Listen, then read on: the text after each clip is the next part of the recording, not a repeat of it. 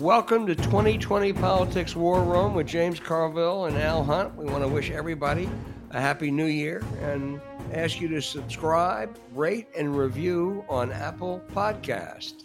James, the political season is here, and our guest has special insights. He's Professor Michael McDonald of the University of Florida and the foremost expert on voting and voting turnout in America.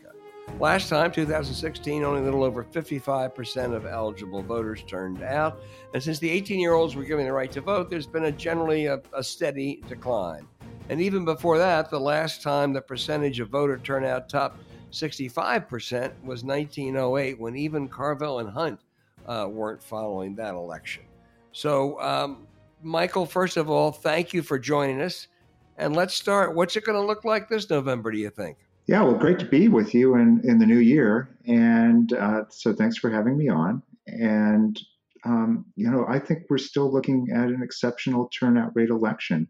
We just got some new numbers just this morning about small donor activity to the campaigns. And we're seeing eye-popping numbers in the number of people who are giving just small amounts of money to candidates.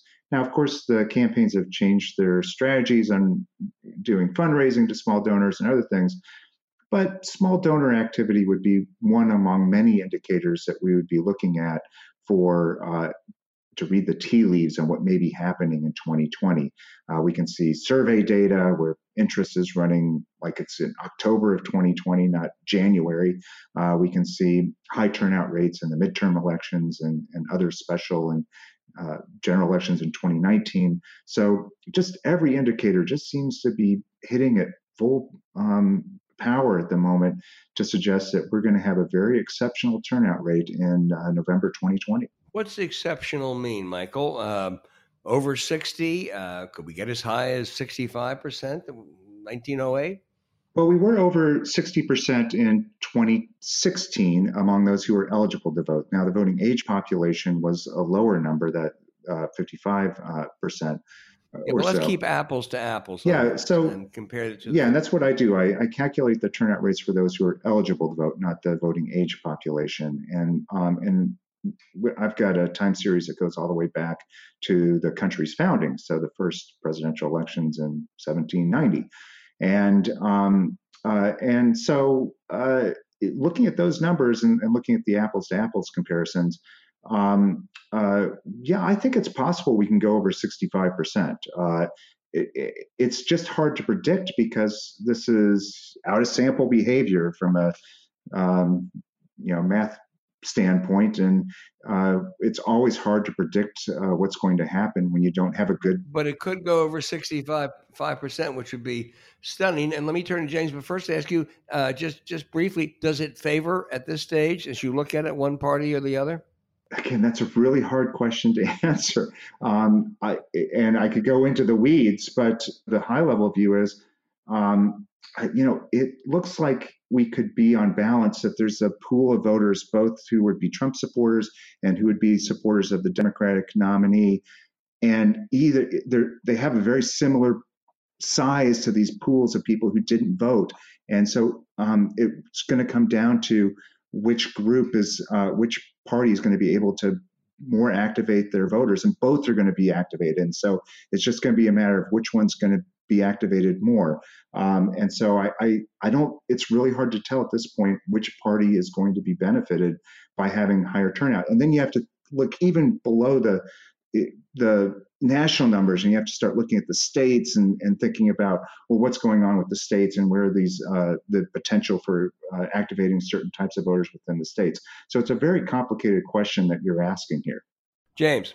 So first of all, welcome, Dr. McDonald. And the choice of you as our first guest of this year was intentional. And intentional to the extent that we believe that the levels of voter engagement, the levels of voter turnout are the dominant story entering American politics in 2020. I want to ask you, before we look forward to 2020, let's try to put 2018 in perspective and just how high was that turnout and how were the levels of engagement, and what does that say pushing forward? Yeah, 2018 was highly unusual. We had a turnout rate over 50% of those eligible in the midterm election. Now, in comparative perspective, you look at other countries, that's not a great number. But in American politics, that is a very unusual number. You'd have to go all the way back to 1914 to have a turnout rate that was over 50%. So that was a 100-year high turnout rate for a midterm election in 2018.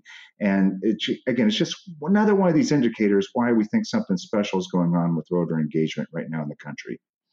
Okay, I hate to do this math turning around in different numbers of 65 of eligible, of registered, but let's try another way to look at this. I think 136 million voted in 2016.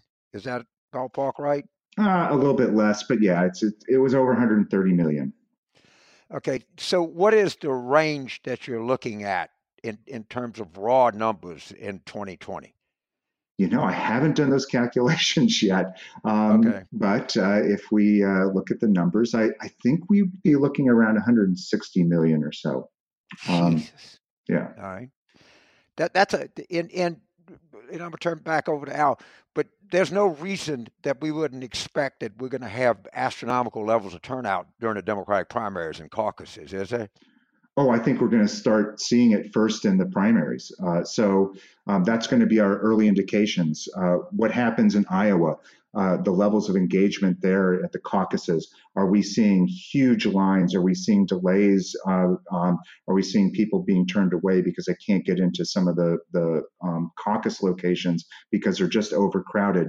Those are going to be our very, very earliest indicators that we're seeing high levels of engagement, and it's likely going to also happen on the Republican side too, I think, because there are going to be a lot of Republicans who are just going to show up either to vote or to show up to a caucus just simply because they want to express their support for Trump, even if he's the only candidate on the ballot in that particular state. It's going to be interesting to see what the turnout is just to come out and say, I support Trump. It'd be a very fun number to watch as we go forward. And thank you for that tip, because we're going to look at that. Yeah, it will be. And Michael, I mean, this expected high turnout, even looking back to what happened in 2018, most of the credit of that probably goes to Donald Trump, doesn't it? Both for and against. I mean, he has been the energizer on both sides. Yeah, we saw turnout go up in just about every state from 2014 to 2018. And I say just about every state. The ones that may have missed just by a slight, like a tenth of a percentage point, those are just small misses. So we saw levels of engagement go up everywhere. And yeah, there was some more competition in some states, but we actually saw decreasing levels of competition in some states as well because of timing of which U.S. Senate elections are on the ballot, whether or not the state actually has statewide elections for the state offices in the midterm election years. So like in North Carolina, actually saw a higher level of turnout than 2014, despite having no U.S. Senate election, and they don't have their state governor's elections on midterm years. Oh, so what the heck can explain that? That you would have higher turnout despite not having a marquee statewide election on the ballot. And the only explanation is Trump. It's the only thing that could explain this. Yeah. I think Louisiana's got kind of a little bit of the same case. It happened in Louisiana too, yeah. So it's just incredible that you see this across the country. There were some counties in 2018 in places like Montana that had higher turnout than in the 2016 presidential election. That's just insane. You don't see higher turnout from a presidential to a midterm election. That just doesn't happen, except it did happen in 2018. Let me go back to your answer a few minutes ago. I can clearly understand that there are a number of non-college educated white males who did not vote last time, who are likely to be energized by Trump this time, saying, man, he's doing a great job. Let's go out there. This is, as a total amateur, it strikes me that, yeah, that's a good sized group, but a much larger group would be young voters that didn't vote last time, Latinos that didn't vote last time, maybe to a limited extent, yeah, African Americans who didn't vote last time. So I guess what I'm asking you, and tell me why this is wrong, that if both sides do a great job, it has to tilt in the Democrats' favor. Well, I've run the numbers. New York Times has run the numbers. 538's run the numbers. We've all run the numbers on this. There's about an equal size group of those low education whites, and I don't mean that in any derogatory sense. I just describing demographically who they are, and looking at those other groups, the younger people, higher education people, but they vote at high rates anyways. But poor people, persons of color. When you look at those two groups, we still are.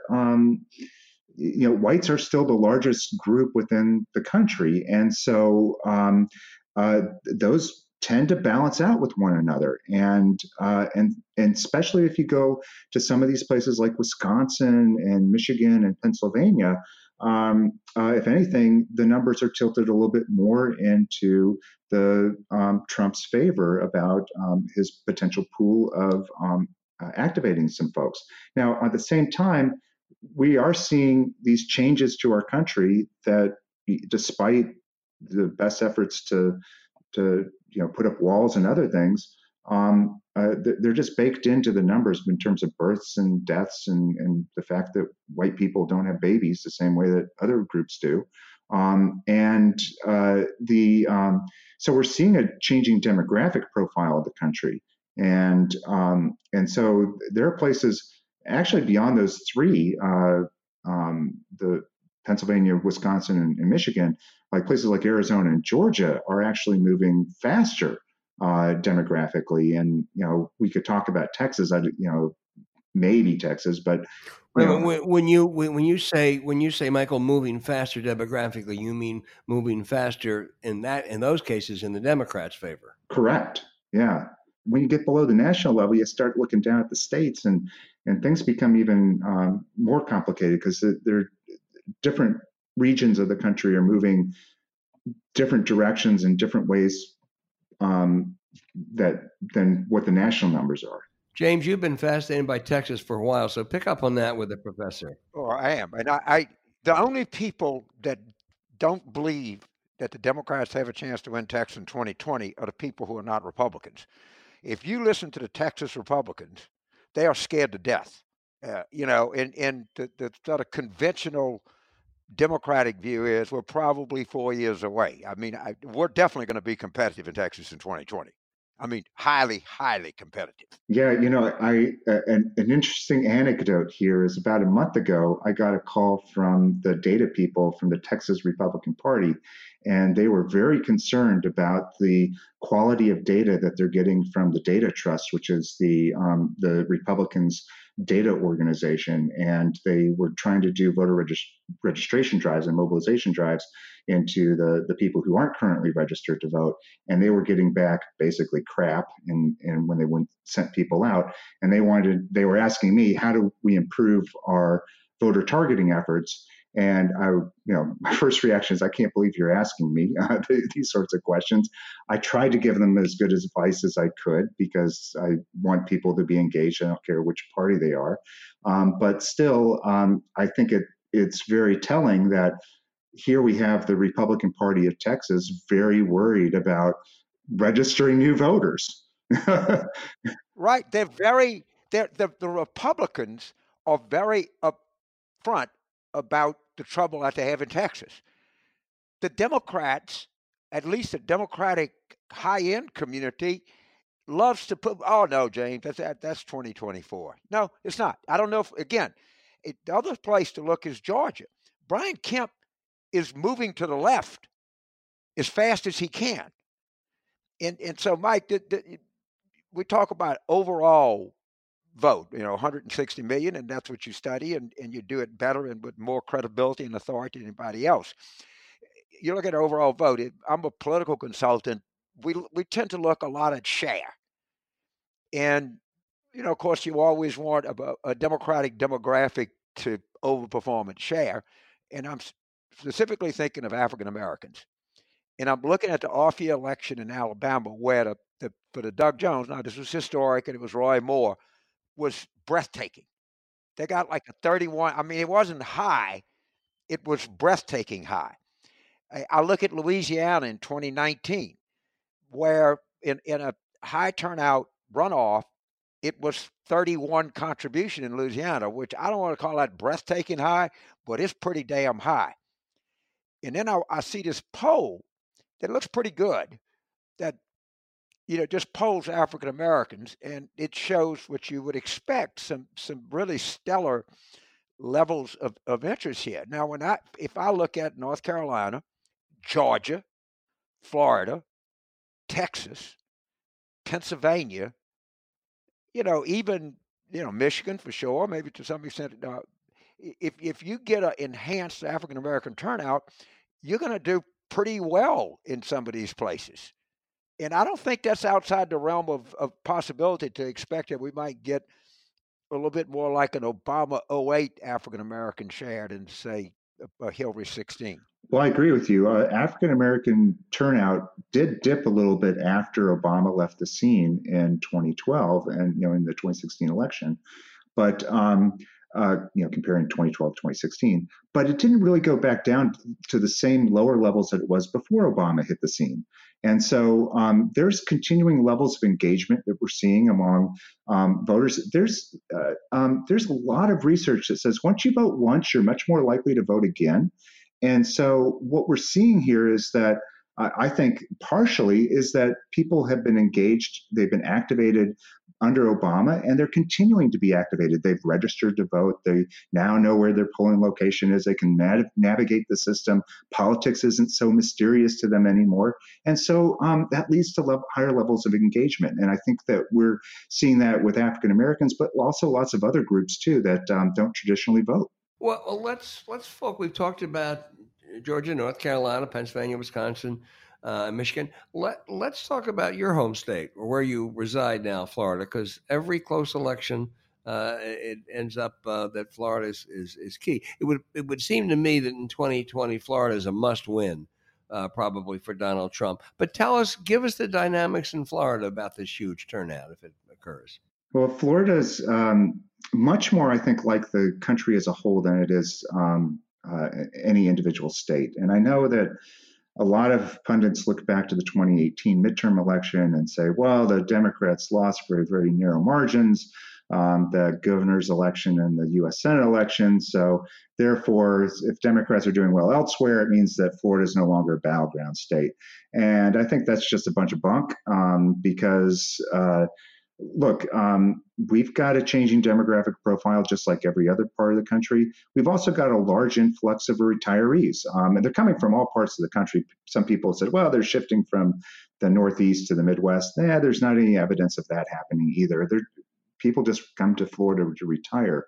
And so it's the changing demographic profile is offset by the influx of retirees into the state. And it's another one of these sort of balancing acts. And I don't think that Florida is lost to the Democrats. I think it's going to be a very closely contested state. And there's a reason why Donald Trump moved to Florida and says his residence is now in Florida.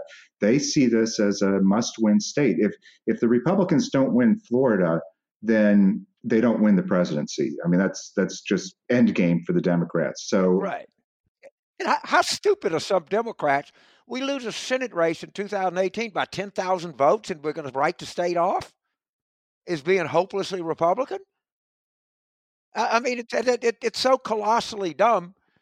Or the commentary that Florida has moved away from. I mean, it's certainly been a disappointment for Democrats in any number of times. There have been higher hopes and will fulfill, but it's not like there's a real big difference either. It's not like you can't win if you run a smart campaign.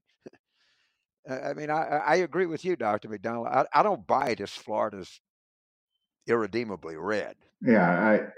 So, and what Scott and DeSantis did very well is they courted the Puerto Rican community in Florida. There was some drop off among some of the African American communities too, which is kind of surprising with Gillum being on the ballot. But I don't know. There's just something going on there with Gillum that I don't quite understand. If the Democrats don't compete somewhat in North Florida, because when I went and looked at it, and I looked at those counties in North Florida, God, it was like 85-15. I mean, they just got slaughtered, and they have to cut those margins, and that's just not applicable to Florida. That's applicable in Wisconsin, or Pennsylvania, or anywhere. They cannot continue to lose these rural white voters like Republicans lose African American voters. With some places, we're approaching that kind of defeat, and I think you got to try to be a little more competitive there. Yeah. Redistricting is another thing that I really love. And if you look at Texas, actually, Beto O'Rourke won a majority of the state house districts because of the lopsided margins that redistricting were being in 2010. Yeah. They thought they were redistricting Republicans. Yeah. I mean, it was a great story, and they actually redistricted Democrats. And I got Democrats telling me that we shouldn't try to win Texas, and I'm like, are y'all crazy? Well, I think that this maybe not Texas, statewide, but certainly the state house is in play and that could be really, really important. If the Democrats could gain control of the Texas state house, that would put a brake on a partisan gerrymander of the congressional and state legislative districts. And then that means that the Democrats will be very much better positioned for the next decade in Texas. So at the very least, and I know smart people are looking at this on the Democratic side, they're at least looking at the state house. And then, if they're going to invest that money in the state house races, why not invest a little bit in the presidential election too? Right. Let me ask you one. I can see where there could be a larger this is on the Democratic side, a larger African American turnout. Maybe even with a lot of work, a really improved Latino turnout. We always talk about young voters, though. Michael, what reason is there to think that they're going to really turn out much more than they have before? Well, I mean, as much as I would love to see higher turnout among young people, no one has solved this problem where younger people vote at lower rates than older people. Is just such a solid truism that if anyone could solve this problem, that would change American politics in a very fundamental way.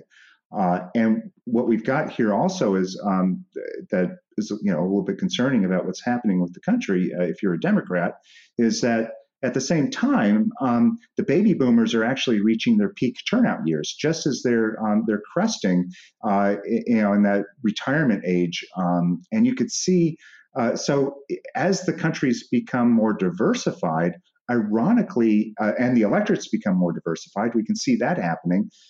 Ironically, the electorate's also becoming older at the same time. It doesn't make any sense unless you understand this odd dynamic that's happening with the turnout rates, differential turnout rates between older and younger people. Now, younger people did vote at higher rates in 2018 than they did in 2014. They generally will show up to higher rates in a presidential election. So there's that's going on. But to really change things, we need to see these turnout rates go up like 15 percentage points, not 5 percentage points or something like that in comparison to past elections.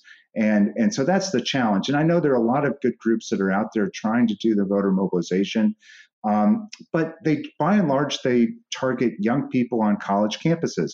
That's easy. That's the easy stuff. You got all the kids together. I can set up a booth. I can register plenty of kids at the University of Florida campus. Oh. That's not the hard thing. The hard thing, how do you go out into the community, identify poor people, younger people, transients, the renters who are working several jobs. They're just trying to make ends meet. How do you get them engaged and involved? And nobody knows the answer. I could not agree with you more. In 92, so to come in, the youth coordinators up, the young, whatever the Democrats or college, I tell them they got a meeting set up at Princeton and they had a meeting set up at, Florida State, and they got a meeting set up at University of Oregon. I said, man, get out of there and go to Dade County Community College. A go where these low-income workers are. I mean, when we think of young people, not you, but if you talk to some of your colleagues or you talk to people, you're right, they think of kids that go to the University of Florida. Well, that's underrepresentative, and those kids are going to probably vote anyway. I mean, they probably have pretty good turnout. I mean, the higher you go up the education scale, even if you're young, the more likely you are to vote. But the point is well taken, and it's one that the Democrats would, and the people that are trying to activate young people should take to heart. Go where the young people really are and where you can really make a difference. You're not going to make a difference at Princeton. They're already going to vote.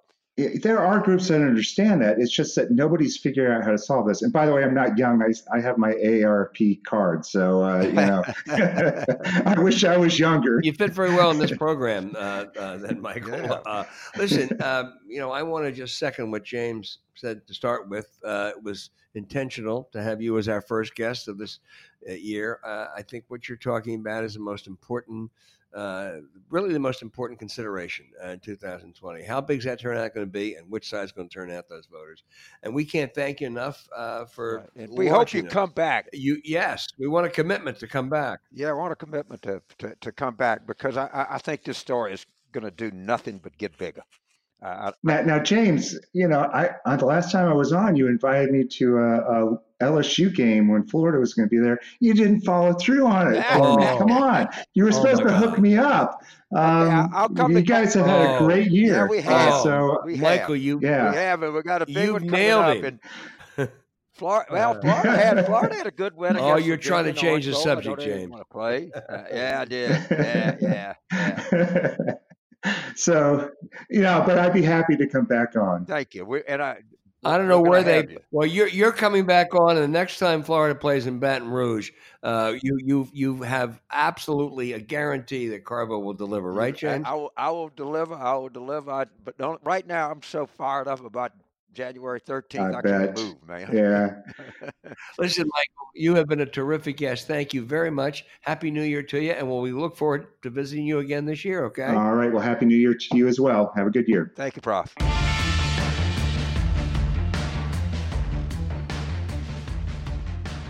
Boy, James, that Michael McDonald is really good. Let's us look at the Democratic field now, at least the top 5 contenders, and look at where they were a year ago and where they are today. What kind of a grade we'd give them for 2019? I'll start with Joe Biden, and I'll give him a B+. A B+ because he's made lots of mistakes. He's really looked awful at times. Terrible debates up until the last one. A campaign team that didn't quite seem to have its act together for a while. But, he has staying power. He was the leader a year ago. He's the leader today. And so I'd give him a healthy B+, because a couple months ago I thought I'd be down to a C or D now. And if he wins, if he finishes in the money in Iowa, New Hampshire, I may even elevate that grade. Yeah, I guess I'm a little bit more on the B side. I mean, he's shown some resiliency. He's had some moments. His fundraising is not all that great. His organization is not all that great. I mean, this is good for him. I mean, if I was grading him on expectations, I'd probably give him an A. But if I look at the overall thing, B+ it might be a little bit high. I might give it a B. Well, I'll tell you who I'd give an A- to, Bernie Sanders. And I'm not a big fan, as you know, but Bernie Sanders is another guy who's held up. That base is really, really solid. His fundraising is off the charts. I think $34.5 million in the final quarter. And those Bernie people, they ain't going to go away. And I think for a guy who had a heart attack and he's 78 years old, I think he deserves at least an A- this year. I'm kind of with you on that. I'm worried to death about Bernie Sanders and Bernie Sanders' effect in the general election. Understand, Bernie Sanders is not, nor are many people voting for him, a Democrat. And there are many people over there who believe that the chaos theory, that 4 more years of Trump would be better than having 4 years of a corporatist neoliberal or whatever they think, and that this will accelerate the revolution. At the big number, and the thing that really worries me about Bernie is the number 15. Because that's the number it takes to qualify for proportional representation. And what this tells me is he has the financial resources to go all the way to Milwaukee, and he's got enough energy where he's going to get 15% in a lot of places. And I don't think Bernie can get half the delegates, but there's a not remote chance that he controls the destiny of the Democratic Party in July of 2020. It's a scary thought. It is. You gotta say it's real. Yeah, you do. What kind of grade would you give Senator Elizabeth Warren? Honestly, a C plus. And I thought her coming out at her bio in a corruption critique was so effective, and she allowed herself to get sucked into the Medicare for All debate. There was this story in the New York Times today I thought was well written. I was just tickled about the activist in Atlantic, Iowa, who's having meetings at a house with physicians to explain Senator Warren's position. I mean, first of all, it shows you how hard people are working out there. And secondly, a reporter can't find a person that doesn't have an opinion on it. When you read the story, everybody has a very detailed opinion. It has clearly hurt her. It didn't get anything. Bernie's gotten stronger. And now she doesn't talk about it. It's just one of these colossal mistakes in politics. And, she's got a lot of energy. She's got the right critique. She's trying desperately to get back to her bio and her corruption critique, of which 2 started with A+. She started with an A+ campaign message and an A+ bio. And she's allowed herself to be defined by Bernie Sanders. And you can't be happy about that. I'd C-. See, boy, I mean, she's declined even the course of the last couple of minutes. I was going to, the more I think about it, the worse. And the reason is that she had the highest SAT score in the class. Right. She came in the best. That's for sure. Right? I was grading her to Joe Biden.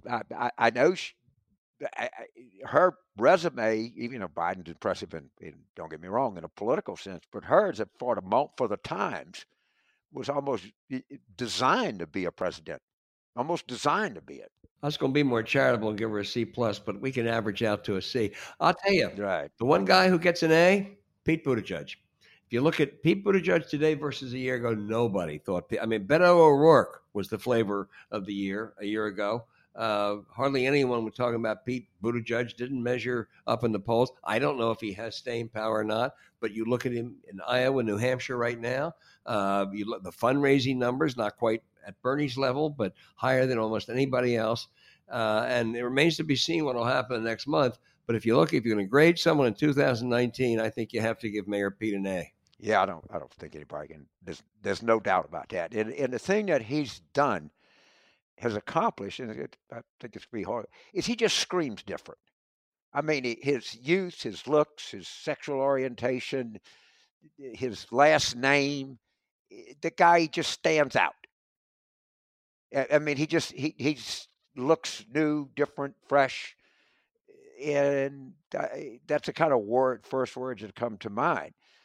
Now, where he's going to face it is, it was Mayor South Bend is when we had him on the old podcast.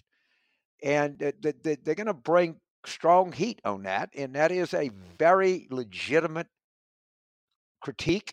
That is a very legitimate thing to force a discussion on. That is not dirty politics. That's not, trying to destroy the Democratic Party, anything else. Because I kind of like him too. And I want to know more about the experience gap, and he's going to have to really bring his game up for that.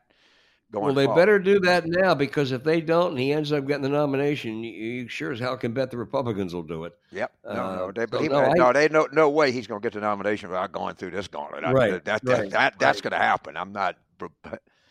No chance. No, I agree with everything you just checked off. I'd add one more thing. I was out there in my populace with the people in Vail, Colorado last week, and I was talking to a big Wall Street guy who had was one of a small group that had dinner with Buttigieg about 6 or 8 months ago. And that's not where the country's going to go. The Democratic Party's going to go, that group. But he said, God damn, is he smart. And he is smart. And we'll have to see how he weathers. But this is again, I keep that, I had people who were supposed to be knowledgeable, had been involved in campaigns a year ago, who would say, man, Beto is the guy. This is just what we need. Young, fresh, different, new. Well, Mayor Pete became the Beto. And look, what I give him an A+ on is courage. I mean, you're really with that name and being mayor of South Bend, you're really going to step out there and do this? Yeah, I'm gonna. Yeah. And look what he did. You can't give him anything but an A now. But I got to tell you, the second half of the course is going to be a lot harder than the first half. I know there are a lot of differences, but it does remind me somewhat of Jimmy Carter, 1975. For all the differences, it was considered. It was a lot of courage, a lot of chutzpah. All right, one more I want to ask you about, and that is Michael Bloomberg. Well, as you know, I think I've even mentioned it here. I've been very big that Bloomberg has a huge China issue. In that I mean that his business, although it's a small part, and his answers on China have not been the very impressive. I'll let it go at that. I'm getting a lot of people saying, "Oh no, they don't care about that. Look at Trump." It's a little bit different on the Democratic side. And look, China, they cheat. They just do. And just because Trump went about it like an idiot and a clown with no plan, and the Chinese literally ate his lunch with, I don't know if this is an anti-Asiatic thing to say, but I guess it's not. But I mean, they ate his lunch with their chopsticks for sure. And he, but don't. He's not wrong that China is a bad actor internationally. Economically, Trump is and trouble. Yeah, let's say they're trouble. It's a very. Let me change that editorial comment from bad to trouble. They're trouble on these economic issues. And if the potential Democratic nominee does not convince people that he or he's going to have the wherewithal to stand up to him, that's going to be damaging on the Democratic side. On that, because I worked for Bloomberg News for 8 years and later 6 years for the opinion page. I have a lot of respect, really a lot of respect for Mike Bloomberg. The two things he has that Donald Trump doesn't have, and that's values and integrity. When I worked at Bloomberg intelligence.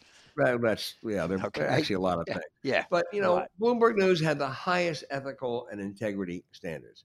And the one exception, this was after I left the news department, was on the opinion pages, was when the news editors killed the story about a top Chinese leader, Xi Jinping, and his personal financial situation. The two top editors resigned. The reporter who earlier worked for me was outstanding, left under pressure, now works for the New York Times. That story, it was said, would have imperiled Bloomberg's growing presence in China. And it was the only time I ever saw them cave. And I think there's two problems here. One is, as you said, Michael's statements about China are just not in keeping with where people are, and maybe even certainly where Democratic opinion is. But secondly, if he should get the nomination, I think he'd be a good president. I think it's a stretch to get him to the nomination. He's going to have to sell the company. There's no way in the world he could ever, because he doesn't have Donald, fortunately, he's not a Donald Trump. There's no way in the world he could be president and put anything in a blind trust, because you know exactly where it is. And so if he gets there, he's going to have to sell it. And something, he'll get a pretty penny for it, James. Yeah, he's that campaign is just growing. Right? People. I mean, they're very, very, very active. They just opened an office in the American Virgin Islands, and they are meeting with a lot of people. I mean, that Michael Bloomberg is not a half-assed person remotely, and I mean, they're in this. And they're in this because they think they see a path. I don't think I can see the path, but I don't have any doubt that they think there's a path. He is not someone that's going on a fool's errand. Well, I mean, from our vantage point, for people who are writing about this and covering this and podcasting about this, the idea of a Milwaukee convention with Michael Bloomberg and Bernie Sanders each coming in with 20% of the vote or whatever number you want to pick, and being the power brokers there, man, that'll be a great story. Yeah, I am so afraid of Milwaukee. I I hope it works out. It almost always does. Not always. I've never been a big believer in this brokered convention theory. However, when I see people like Bernie and Bloomberg, and even Biden, that people that got like real staying power, they're not going to knock out as early as some of the other people will. Particularly, and Biden runs fourth in Iowa and New Hampshire. I don't know how to figure they'll get to South Carolina, but there's some people that got some resources here to go very long into this race. Well, my fear would be that it goes back to 1968, and Tip O'Neill, then congressman before he was speaker, came to a meeting with a Democratic delegation from Massachusetts, and he thought it looked more like the cast of Hair than the Democrats. And I just have a fear that Milwaukee may end up looking like that. Let's hope not. But if you don't think that the Russians are all involved in left-wing American politics, then you're really stupid. I mean, you're really, really stupid. I mean, you're going to tell me that Jill Stein sitting at the table with Vladimir Putin and Mike Flynn? I mean, This come is the on. one case. This is the one case where I can plead not stupid. Yeah, I know, but I mean, but we know what the idea is. We got to tell people. Yeah. No, you're right. I mean, and they need to start investigating the connections between Russia and the American left. Yep. We should talk about that a lot in so we should. And we got a lot ahead. Just it's only a month away to the Iowa caucuses.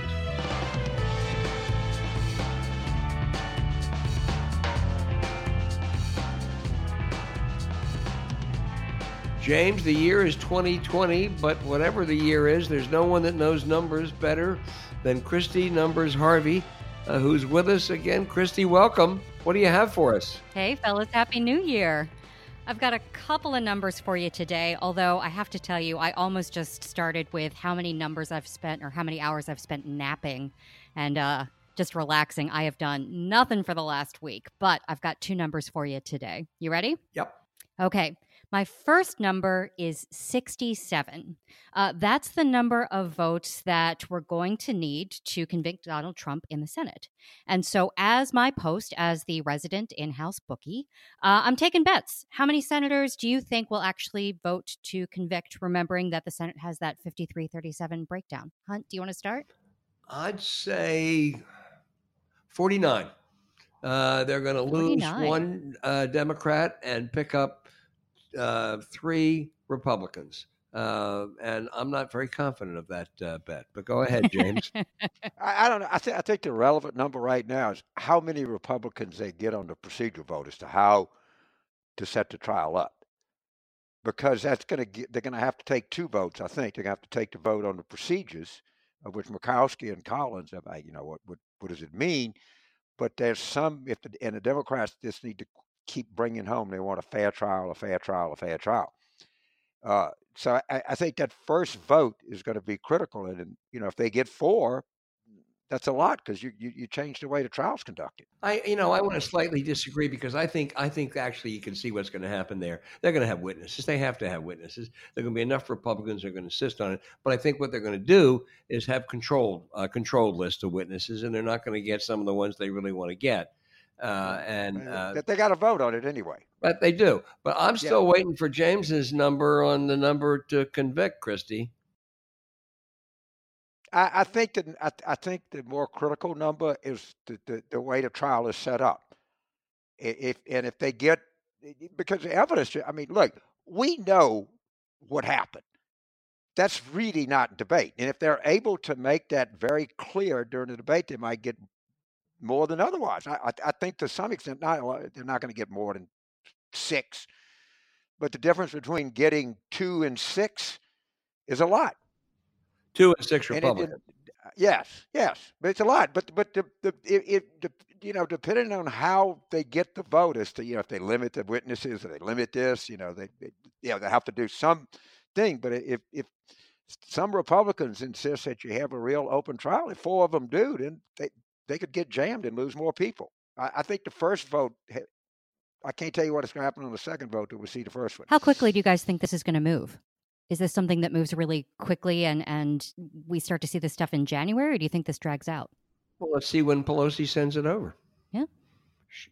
I got to believe here, and Albert, I ask you this, you're much more the impeachment person than I am.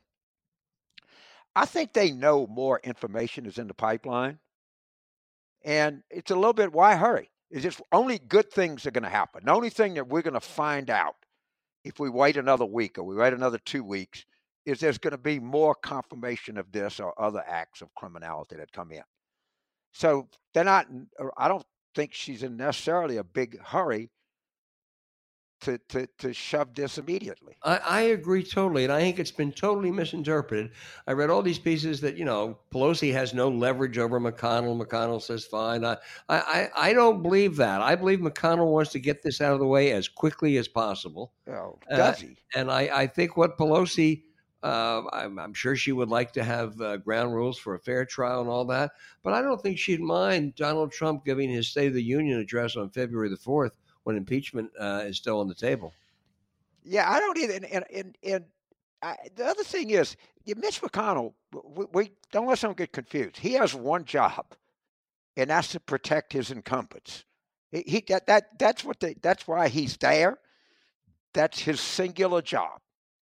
And they're coming into him right now and saying, Mitch, I don't think I want to vote on this. I think the politics of this are not great for a limited number. The politics is not complicated for John Kennedy. I understand that, but there are some people who this is complicated for, and they would like to extricate themselves without much damage politically, and that's going to be a tough trick for Mitch to do. No question. I just got back from a week in Colorado, and I'll tell you one guy who's sweating a lot is Cory Gardner. This is a lose-lose for him right now. Right. I mean, if there's any way to make this thing go away, of which of course is not. And this procedural vote is not going to be easy. And it's not going to be easy for him to craft a solution that looks fair but is not. No, that's what he'll try to do. But yeah, it's going to be a. All right, Christy, you got anything else for us? Yeah, I got one more quick one. So in keeping with my bookie status, and I want to be very careful here. I want to tread very lightly because, James, as you may know, my family is a Clemson family. My sister went to Clemson. We've got tiger paws all over the house. All right. So my second... It's a great school, by the way. My second number here is 6. And that's the 6-point favor. LSU is favored 6 points over Clemson on the 13th. How do you think this is going to shake out? And remember, my mom's listening. Okay. Look, first of all, you cannot stop. The line opened at 3. I think it might be 5.5 now. You cannot take the bettors away from LSU. The number of times that I've seen our line jump 2-3 points is a ton. And the reason is because it's Pavlovian. If you bet and you win, you're going to bet again the same way. Mm-hmm. Clemson has not lost in 2 years. They beat Alabama last year like Alabama wasn't on the field. And I don't care. Alabama's Alabama. They were still Alabama this year as they showed against Michigan. So I'm so excited to be there. Look, I like this team so much. I don't have any objectivity. Your mom, your family, the people really love Clemson. It's a great academic institution. There's a lot of history. We know somebody that wears purple is going to win. We know somebody named the Tigers is going to win. We know somebody that plays the home games in Death Valley is going to win. Of course, more than anything in the world for this whole team and this whole university, I hope it's us. But, man, what a ride. And I think Clemson can feel really good. I mean, they've had a ride under Dabo Swinney, unlike most any time in college football. So this is the most anticipated college football game of the 21st century. Let's enjoy it. Man, Christy, that's the second time today that he's ducked the question. I mean, it really is. It's remarkable for us. What about ducking? What question am I ducking? The question 6. What do you go? Over under. I'm so excited about this. I bet on LSU just because experience tells you that, but experience tells you bet on Clemson, you do well. I'm too excited about the game. I don't need to bet it. I got so much emotional capital invested in this. I don't who cares if I win $500, lose $500? I mean, this is the biggest athletic night of my life. Christy, this is like, I'm like Harry Truman. I'm sick of these. I want a one-armed economist on the one hand. On the other hand, I mean, listen, I watched I would bet LSU against Georgia, and I tell you something. I think Clemson's a great program. My dear friend Harry Frampton is deeply involved with a trustee down there. They've had a wonderful record. That was a great coach. LSU 2 will touchdowns. Be All right. Well, I'm in Delaware for the next couple of days. Yeah, but there's nobody wants you to be right more than me. There's nobody wants you to be right more than me. Okay. Bye.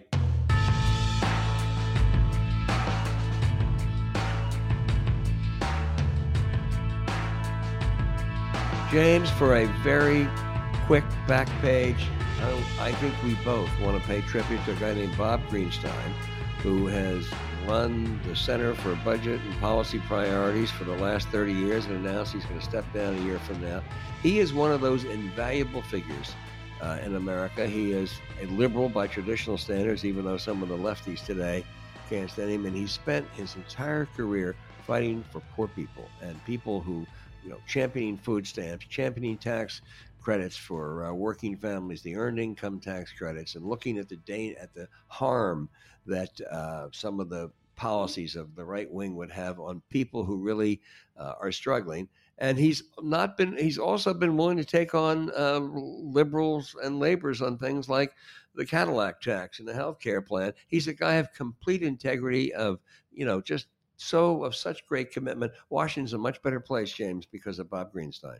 He is, in a column written by another very decent Washingtonian, E.J. Dionne, on Bob Greenstein. It would be highly recommended to anyone. And there's not many people that at the end of their career can say, a lot of people are alive and a lot of people are not hungry because of things I did. Bob Greenstein can say that. And I'm not talking about a lot like in the thousands or the hundreds of thousands. I'm talking about in the tens of millions, all right? I mean, his life and the impact, Jackie Robinson said the only extent that a life matters is to how it affects other lives. Bob Greenstein has probably affected more lives in a positive way than any Washington lobbyist in history. Yeah, absolutely. I couldn't agree. He's one of a kind. I was going to say we'll miss him, but he's still going to be around. But Bob Greenstein, you're our New Year person of the week, easily. Absolutely. All right, James. We'll talk next week. Okay, that was our back page. Great guest with Michael McDonald and fascinating conversations about what's going to happen with the Democrats. Thank you for listening. I'll ask you to subscribe, rate, and review on Apple Podcast or wherever you listen to us. Happy New Year again.